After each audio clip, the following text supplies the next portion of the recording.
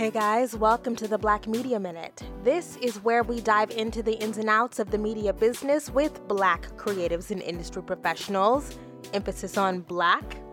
I don't know why.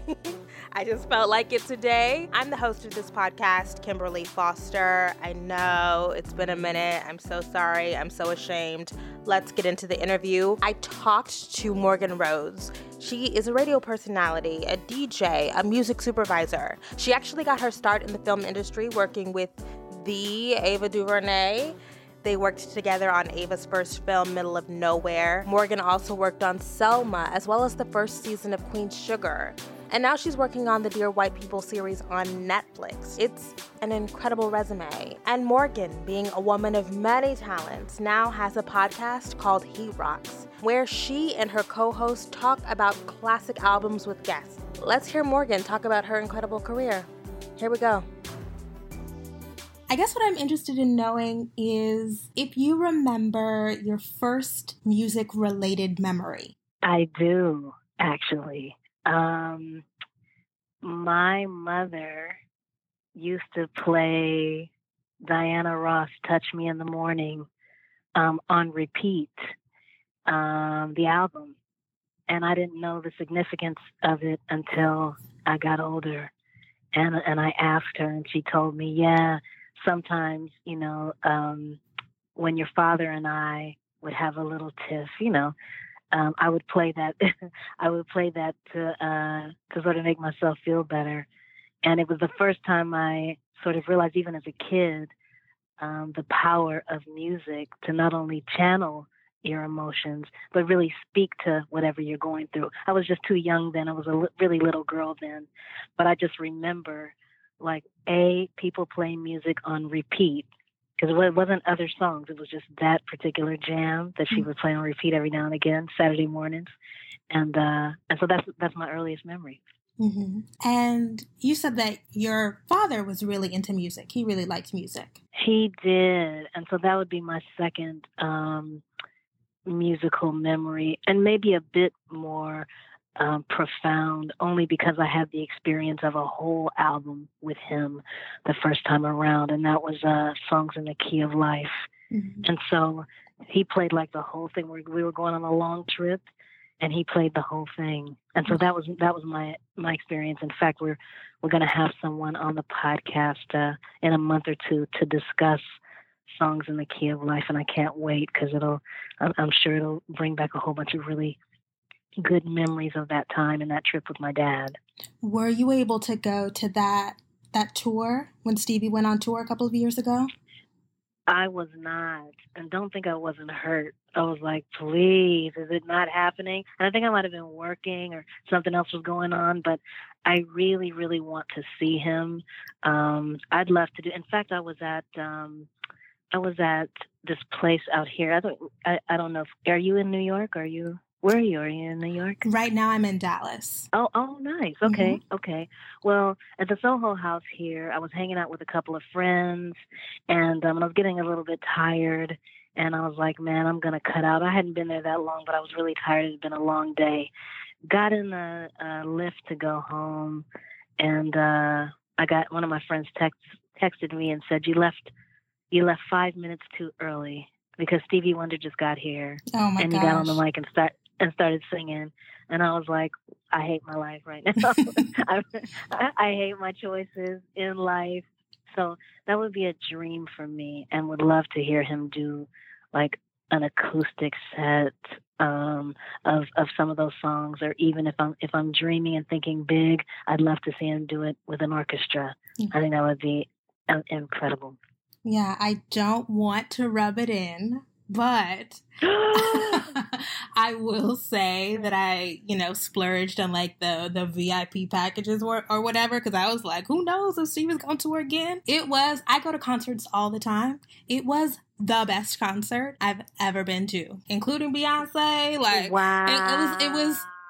It was such a spiritual experience. Man, it was so great. So I feel terrible now. I'm so sorry. I just had to get it off my chest. It was like hurting me. It was beyond. Wow.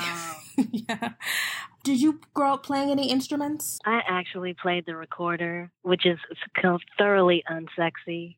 Mm-hmm. But my dad was in the Air Force, and we lived overseas, and I went to a Church of England school, and British kids played the recorder, so I did. I can't speculate on how my skills were back then. Probably just super suspect, but I had enthusiasm. Mm-hmm. I really did. And that's about it. Yeah. You've described yourself as genre agnostic. Does living abroad have anything to do with that? I think part of it does, but I think the other part of it is falling in love with genres back to back. Mm-hmm. So I fell in love with dance music, and at the same time, I sort of fell in love with hip hop. And then at the same time, I had grown up hearing a lot of soul, and I love gospel. And then those things led to other things, jazz and blues.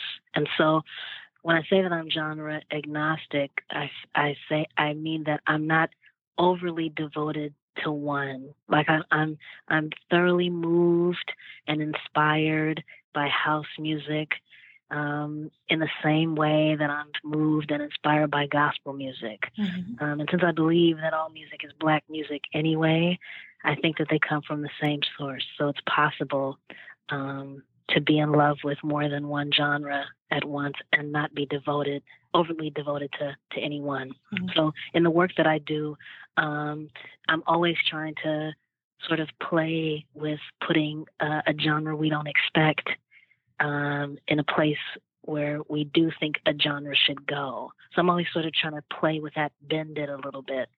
Not gender bending, but genre bending.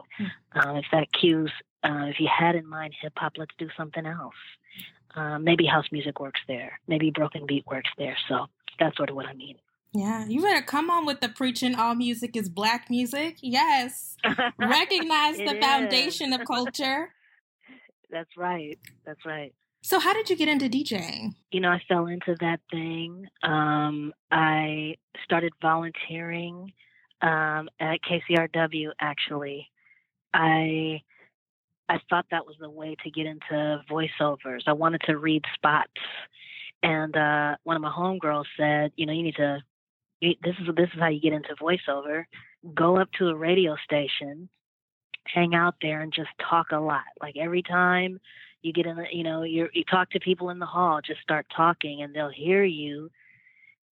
That was possibly the worst career advice I've ever received. Okay, because it never happened for me, but I did end up becoming a DJ. I started being a production assistant for two prolific DJs, Garth Trinidad and Jason Bentley, both of whom are still on KCRW. I worked on their shows for 3.5 years. And then randomly, Garth said to me, I've submitted your name, for a show. And I was blown away.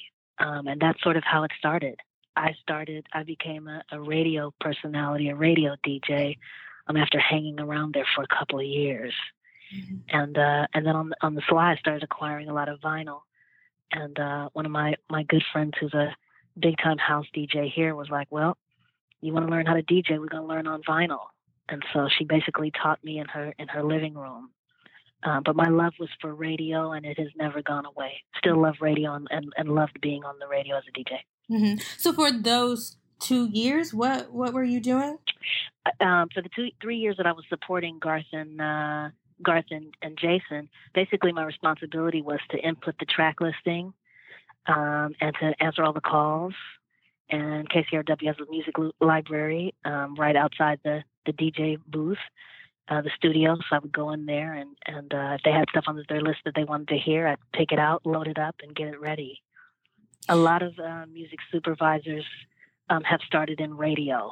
A lot of ones that are working today, we all have that in our history. So I think it is sort of a gateway drug to music supervision, because you've got access to a whole lot of music, and the possibility of discovering a whole lot of music. Did you ever feel discouraged during that time? Like, that wasn't really what you wanted to do. I didn't.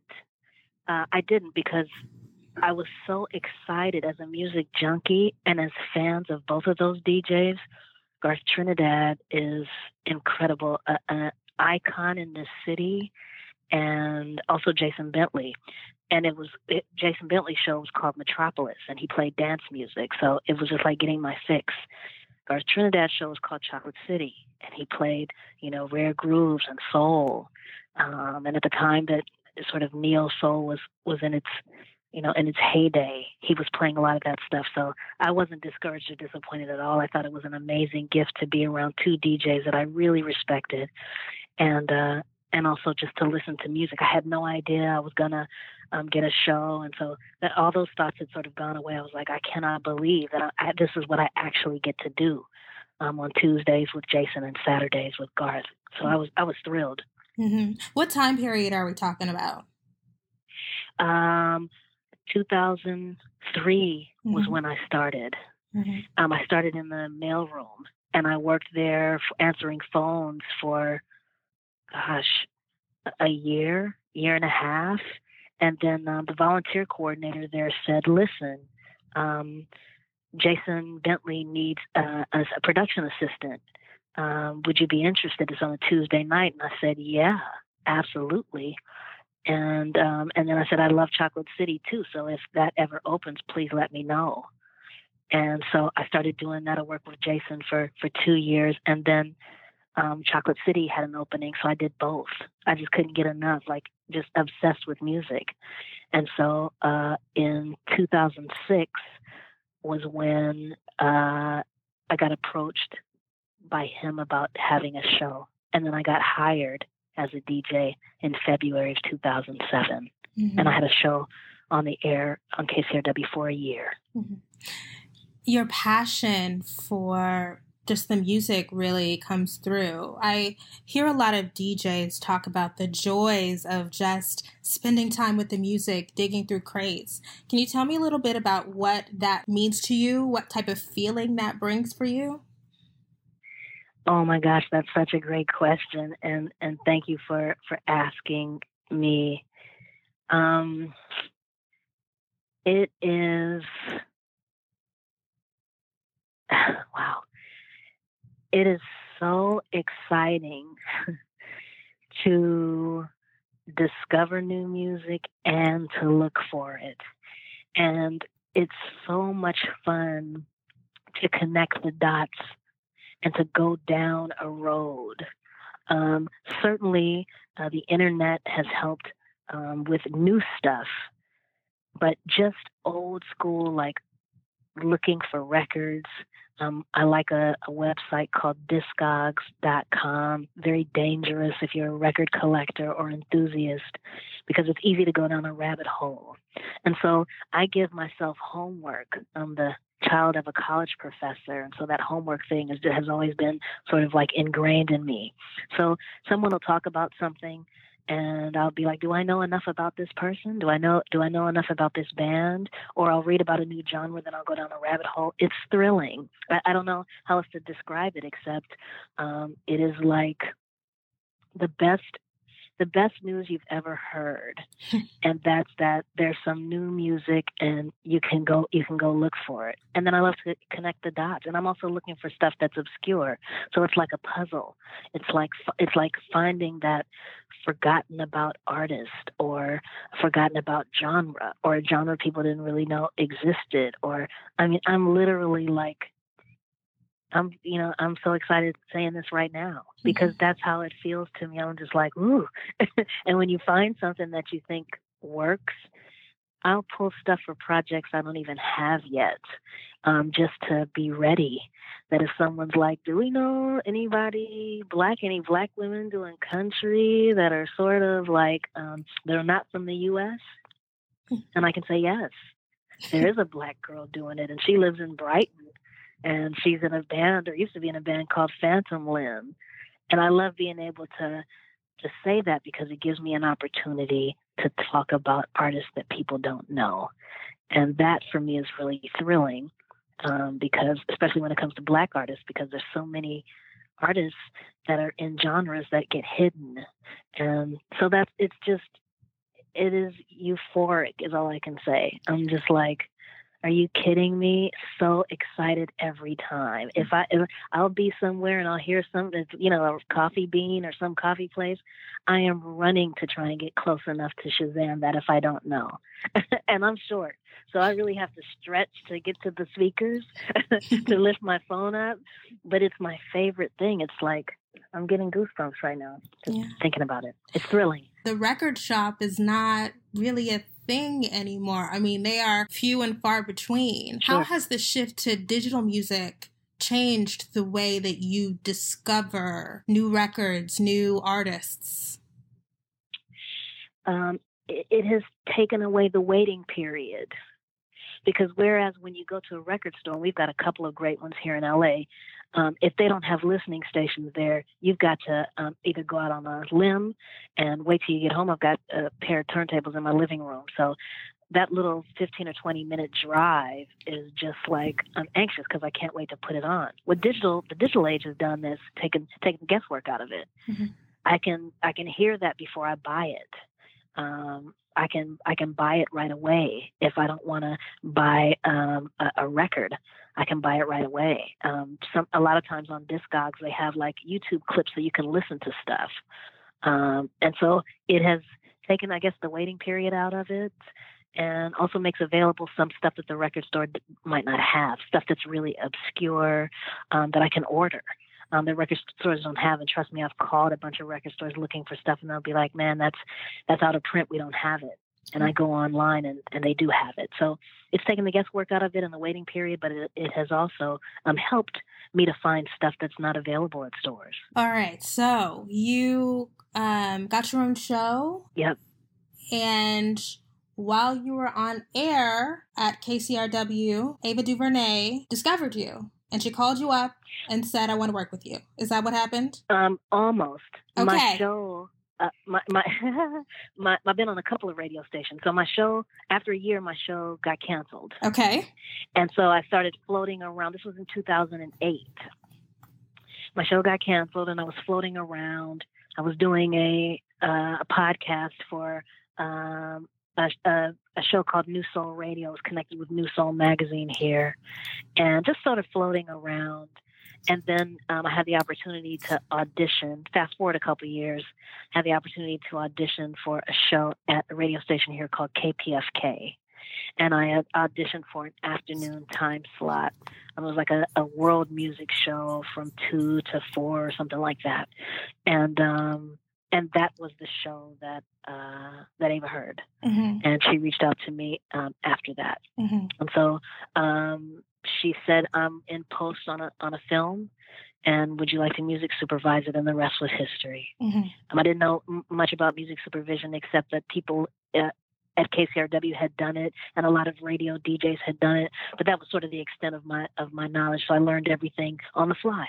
So she knew that you were new to this world of music supervision. Yeah. And she said, I like your vibe. I trust your instincts. Do this for me. Yeah. Wow. So how did you learn what to do? Well, I have a mentor in the business, and I was like, "Yo, what do I need to know?" And he basically said, "You need to know how to clear licenses. And this is what you do." And I was like, "Great." And fortunately, the first project that I worked on was Ava's Middle of Nowhere. Mm-hmm. We used mostly unsigned indie artists.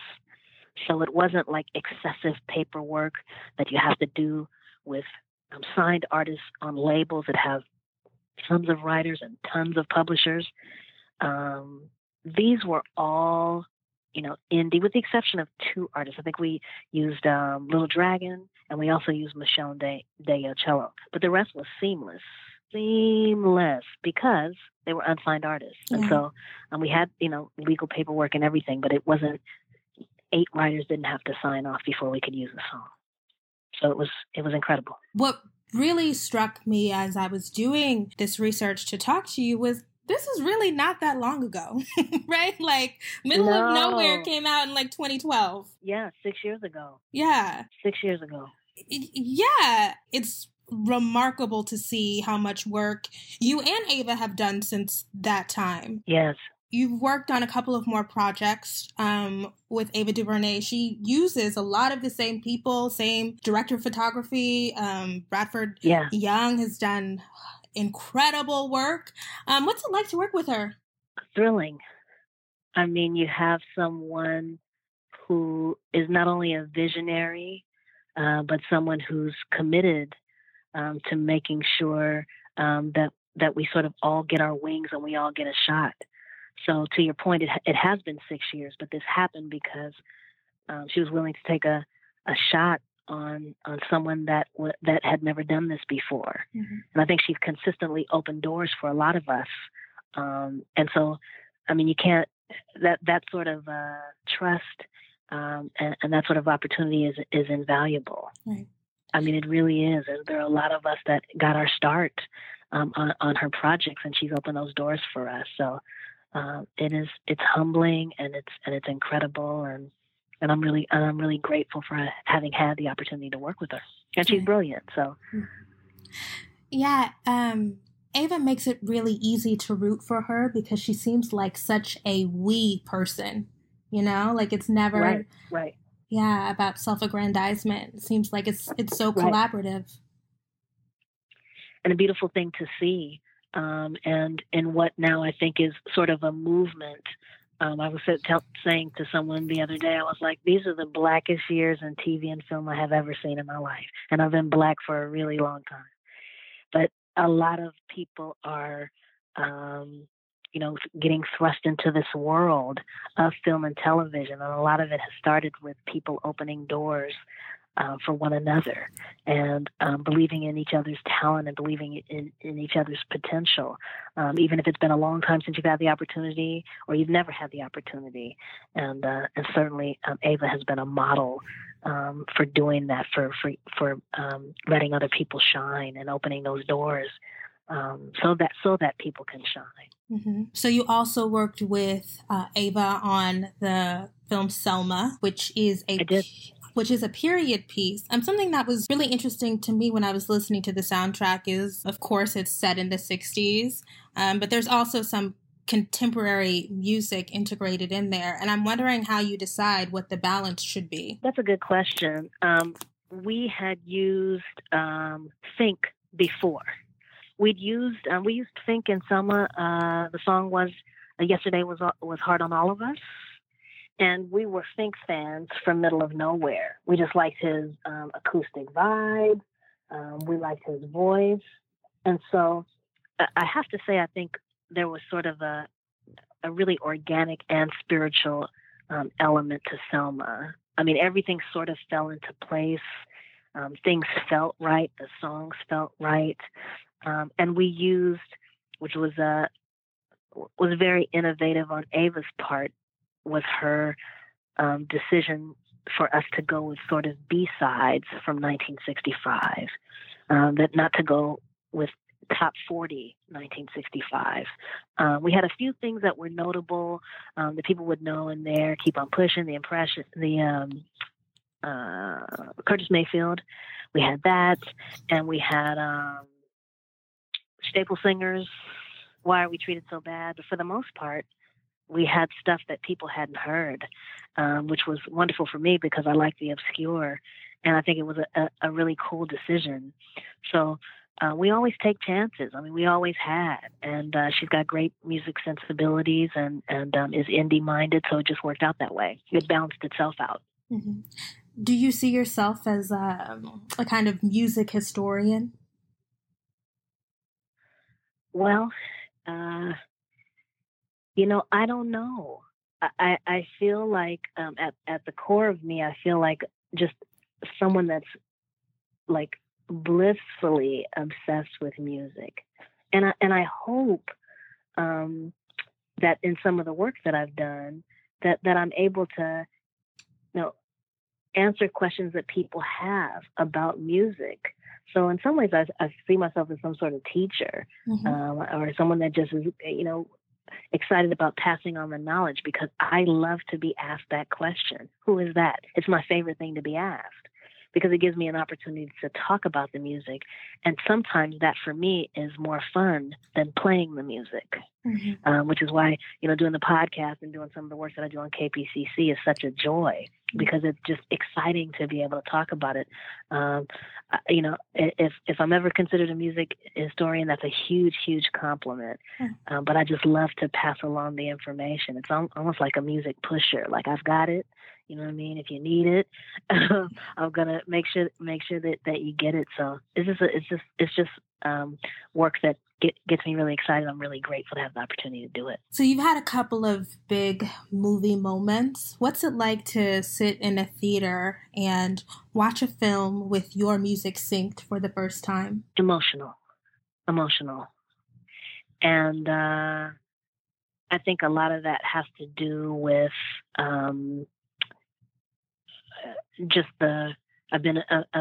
I've been very fortunate to work on some amazing projects. So a lot of that has to do with the projects themselves, watching those visuals. But it is very emotional. Emotional because of the journey. Emotional because it's only been 6 years, and there's some part of me that's like, are you kidding? Is this what I actually do? I'm just awash in gratitude for it all, for the chance to be able to do this in such a time as this. So yeah, it's emotional. It really is. How much of you makes it into your soundtracks? Is it you there, or is it something completely outside of yourself? I think it's me. Music supervision is a collaborative effort. You don't come to all of those decisions by yourself. You work with directors, you work with producers, you work with showrunners. And so it is a collaborative project, but the work of digging and finding that stuff is me. And I very much go on how I feel when I look at clips in preparation to pull stuff. I very much go on not just what is going to be the right song, but what's really the best song to really capture that emotion. I think that's informed by my own experiences. How do I, if this was happening to me, what would I want to hear? If I'm finding out that I'm getting married, or if I'm falling in love for the first time, or if I'm stuck in traffic, or I'm running down the street and I get to the door and the place is closed, what would I want to hear? And so I bring a lot of me to the table. I think I bring a lot of my own personality, I think. And you bring a lot of Blackness to the table. I've noticed a lot of the projects that you've worked on have been, capital B Black. Is that intentional? Listen, I love my people and I love Black music, and I've just been really, really, really fortunate. And really, if there's a cue that for a genre, like I said, with country music or with classical music, I'm trying to find somebody Black that's doing it. I'm just trying to, repeat some of the stuff that I've seen, as I was saying earlier about, being able to open doors and being able to give an opportunity or pass an opportunity along. I feel that way with music, even for artists that have passed away and passed away with no fanfare. I feel excited about being able to do that, especially as it relates to Black music, because it's so rich and so diverse, and we're all over everything. So yeah. What's the difference between music supervising a big feature film and music supervising a show like Queen Sugar? Time. Episodic television moves a little bit more quickly. And so you don't choose songs in one fell swoop, or you don't choose them for an hour and a half feature film. You have to choose several songs for each episode. So I'm working now on Dear White People. There are 10 episodes. And so for each episode, you choose a series of songs. So it's continually working, as opposed to with a film, you sort of like, you get the cut of the film, you get certain clips, but you pick in a more condensed time frame, I would guess, than episodic television. Yeah, Dear White People is coming back for a second season, and you did the first season and you're going to do the second season. That's right. Okay, exciting. I am wondering now, like, if you feel like music operates as its own language in these projects. I think music fills up the spaces. It underscores moments, and then sometimes it fills up that moment. Mm-hmm. It's sort of like a seasoning, right? But also an appetizer. So in some places you have two people looking at each other, and the script calls for them not to be saying anything. But you've got to speak for them with that song. And you got to be careful that you don't choke out the moment with a song that doesn't really work, or that you're telling people how to feel. You just have to interpret what's going on. And so to that end, I think that music is a character and is a person that walks in the room when that scene is playing and says, this is what this moment is about. This is what this argument is about. This is what these tears are about.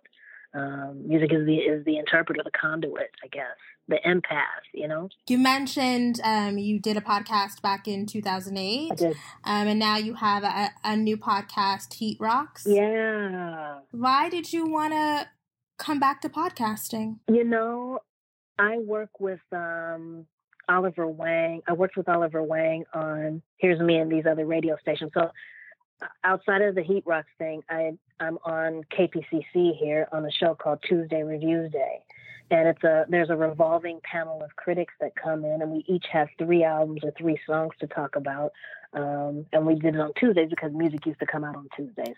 So Oliver Wang and I there used to be 8 of us, and he and I would always get paired together, and we just got cool. We just struck up a really easy and cool friendship.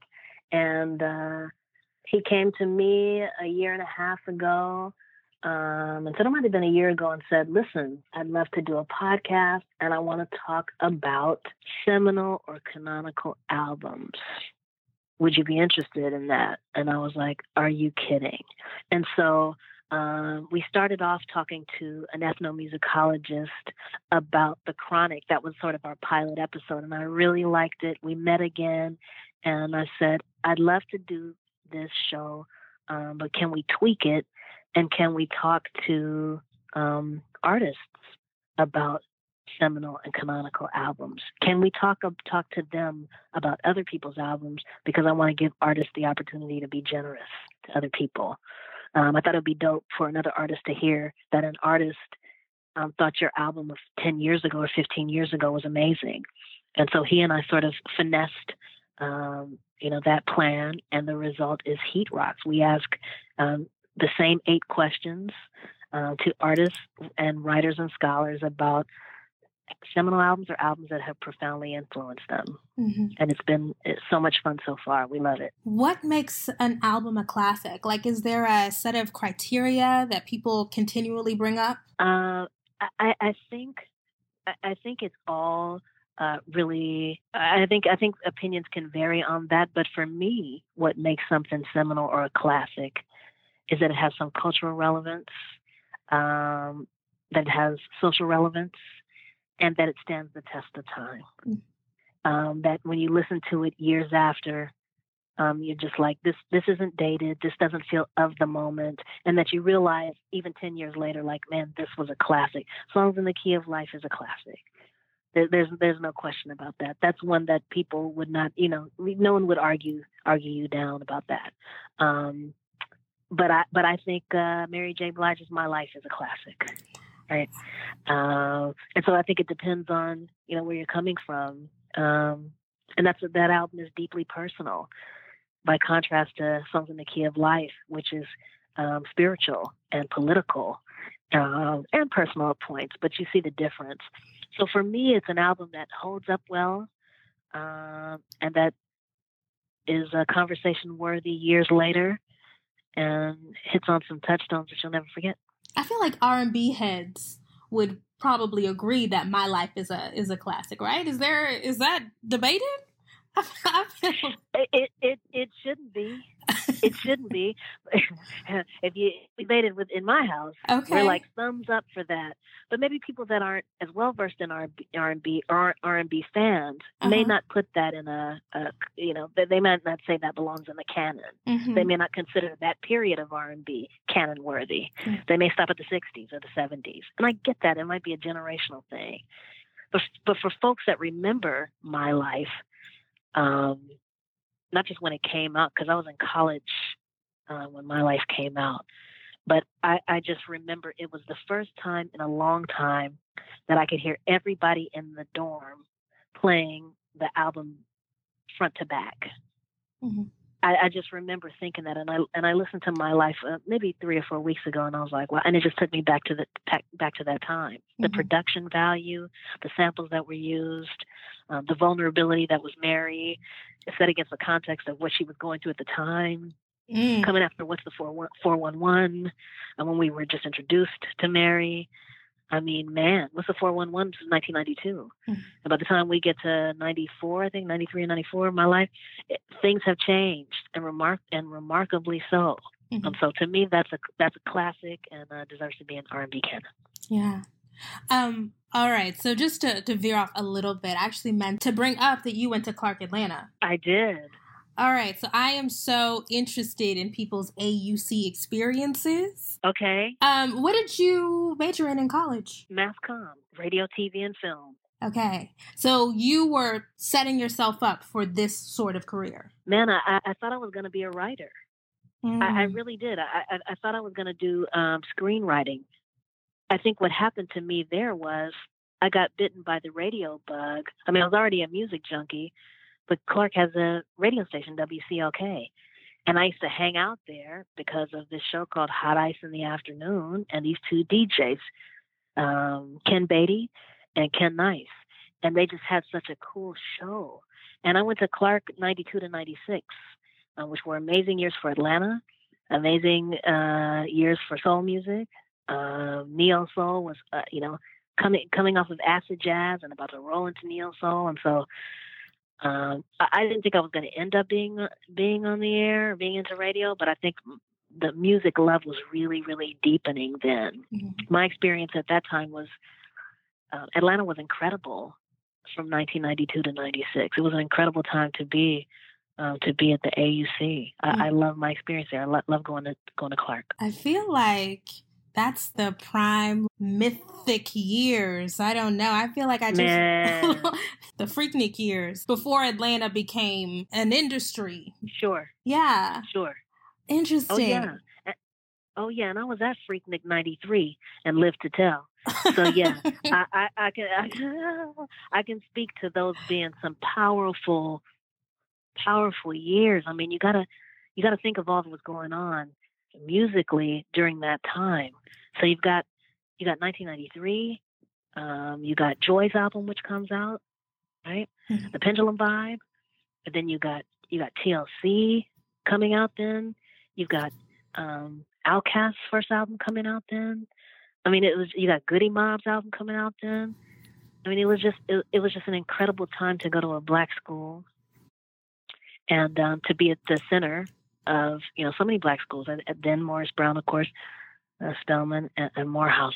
It just, I can't say enough about that time. I feel very blessed to have had that experience. Did you have any other transformative music experiences besides everybody playing the My Life album while I was there? Yeah, while you were in college. Oh yeah.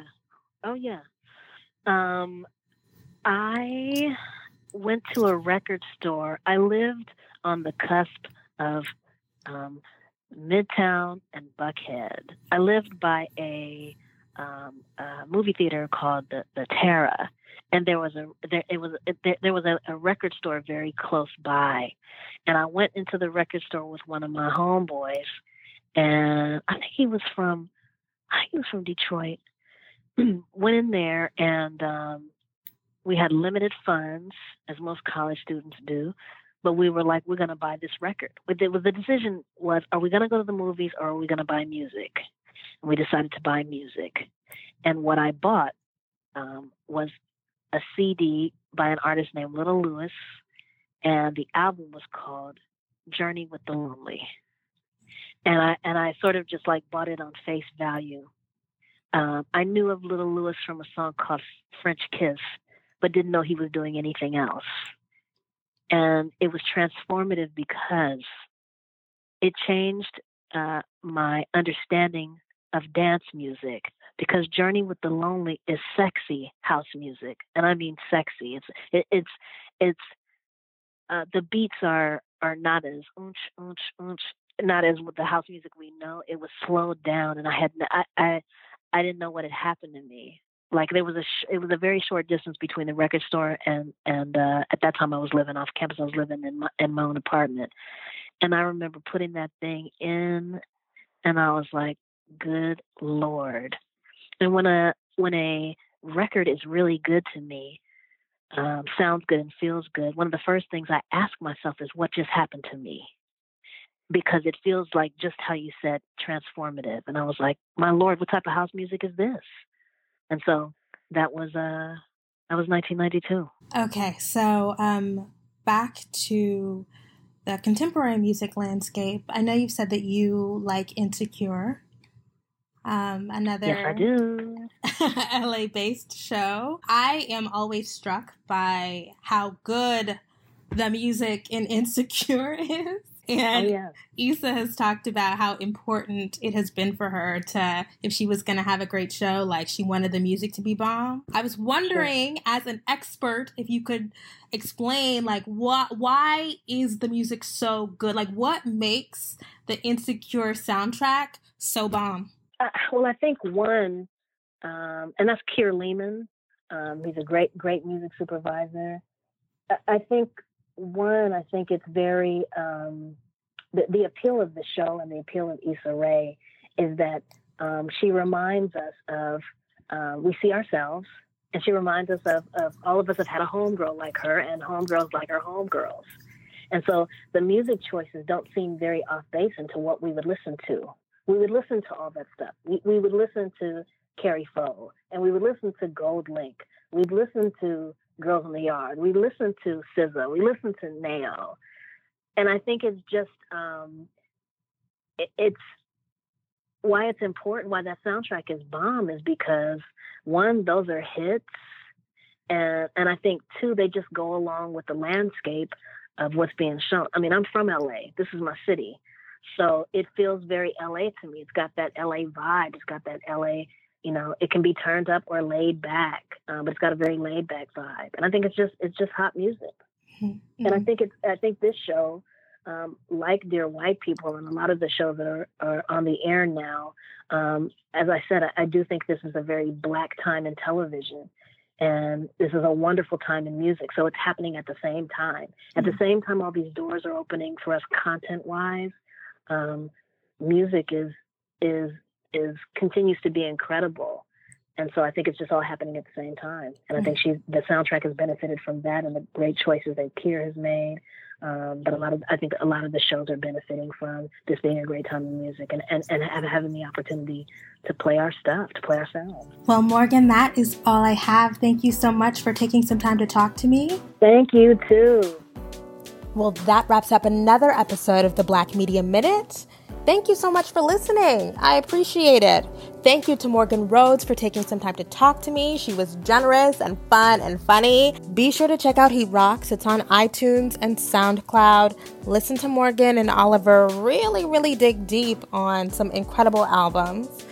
Okay, so I'm getting back into the swing of things. I want to do this more often. I want to hear your suggestions of people I can talk to. It has to be somebody that I can actually reach, y'all. So let's be reasonable. If you have questions or concerns, please send me an email at Kimberly@blackmediaminute.com. That's all I have. See you guys next time. Thank you so much.